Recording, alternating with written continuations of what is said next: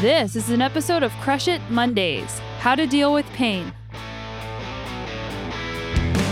Welcome to the Sonya Looney Show. This is a podcast about how to live a high-performance life, spanning the categories of mindset, plant-based nutrition, and inspiring stories to help you be better every day. And each week on Monday, I'll bring you an inspiring message, habit, or contemplation to get your week off to a powerful start. And I originally had a different topic queued up for today's Crush It Monday. But in the middle of my race over the weekend, I realized that the way I think about pain during a race or during an interval workout might be helpful to you. It's something I've had to work on for sure. There's been days where I've dreaded doing the intervals because of the extreme pain or dreaded the race because of the pain.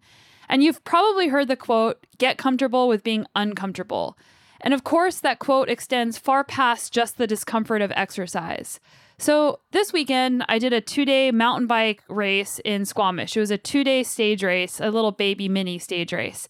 And I've been trying to stay more local and go to races I can drive to in order to prevent burnout from too much time on airplanes and save money.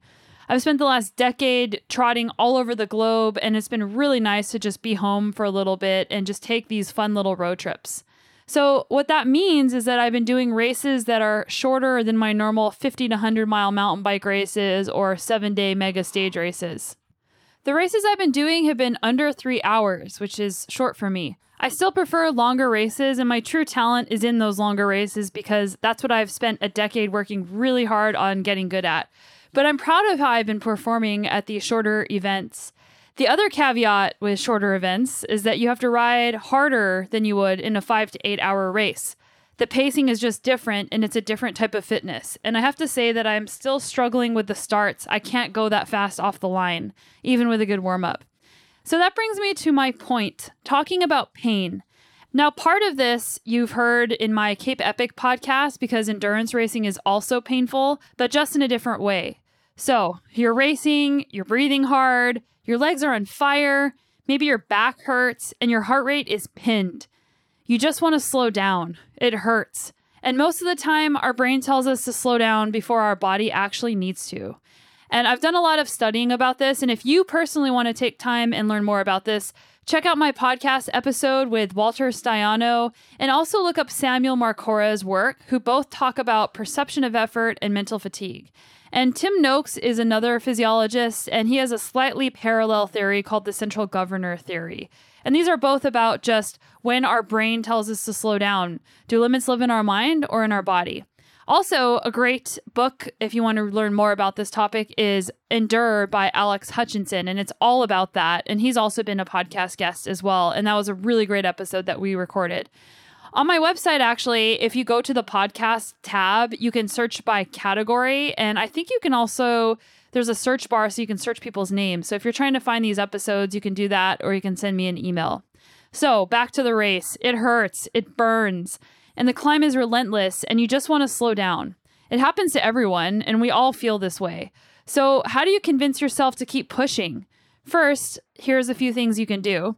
Doing intervals in your training where you're going the same pace or harder helps because you just get used to what that pain feels like.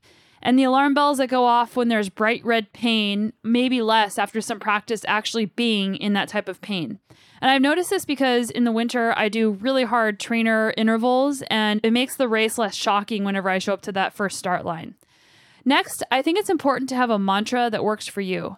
My husband likes to think about how when he is hurting, he is making other people around him hurt. When I'm at my limit, I also like to think that everyone around me is also at their limit and I'm not alone. And I think that that can really help because sometimes we think it's just us that's suffering, but knowing that everybody around us is also suffering equally or more can be really helpful. And we also just assign that other people around us are better, and people around you could blow up at any minute. They could be absolutely just killing themselves to stay with you, and you'd never know. A mantra that I use in intervals is, I'm okay, you're okay, keep pushing, you got this. And I just repeat that over and over so that I can get through it.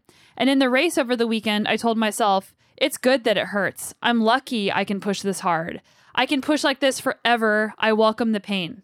Who knows of how long I could actually push like that, but if you tell yourself that you can do it forever, it makes it seem not that bad. Or a shorter version, this is good pain. And this brings me to another point that not all pain is created equal. If you're sick or you're injured, it is not good to push through this kind of pain. So whenever you're doing something hard where it hurts, try to come up with a mantra that works for you and practice it. And you heard mine. They're not magical. They're not anything that's super crazy or super insightful. It's just what works for me. So you can just create one that works for you, or you can try mine. And my favorite mantra that not only applies to pain, but also to anything hard is don't wish it away. And this is something that I talked about in the Cape Epic podcast I recorded, so you might have heard this before. But it's easy to just wish, would this climb just end? Or I wish the finish line was just closer.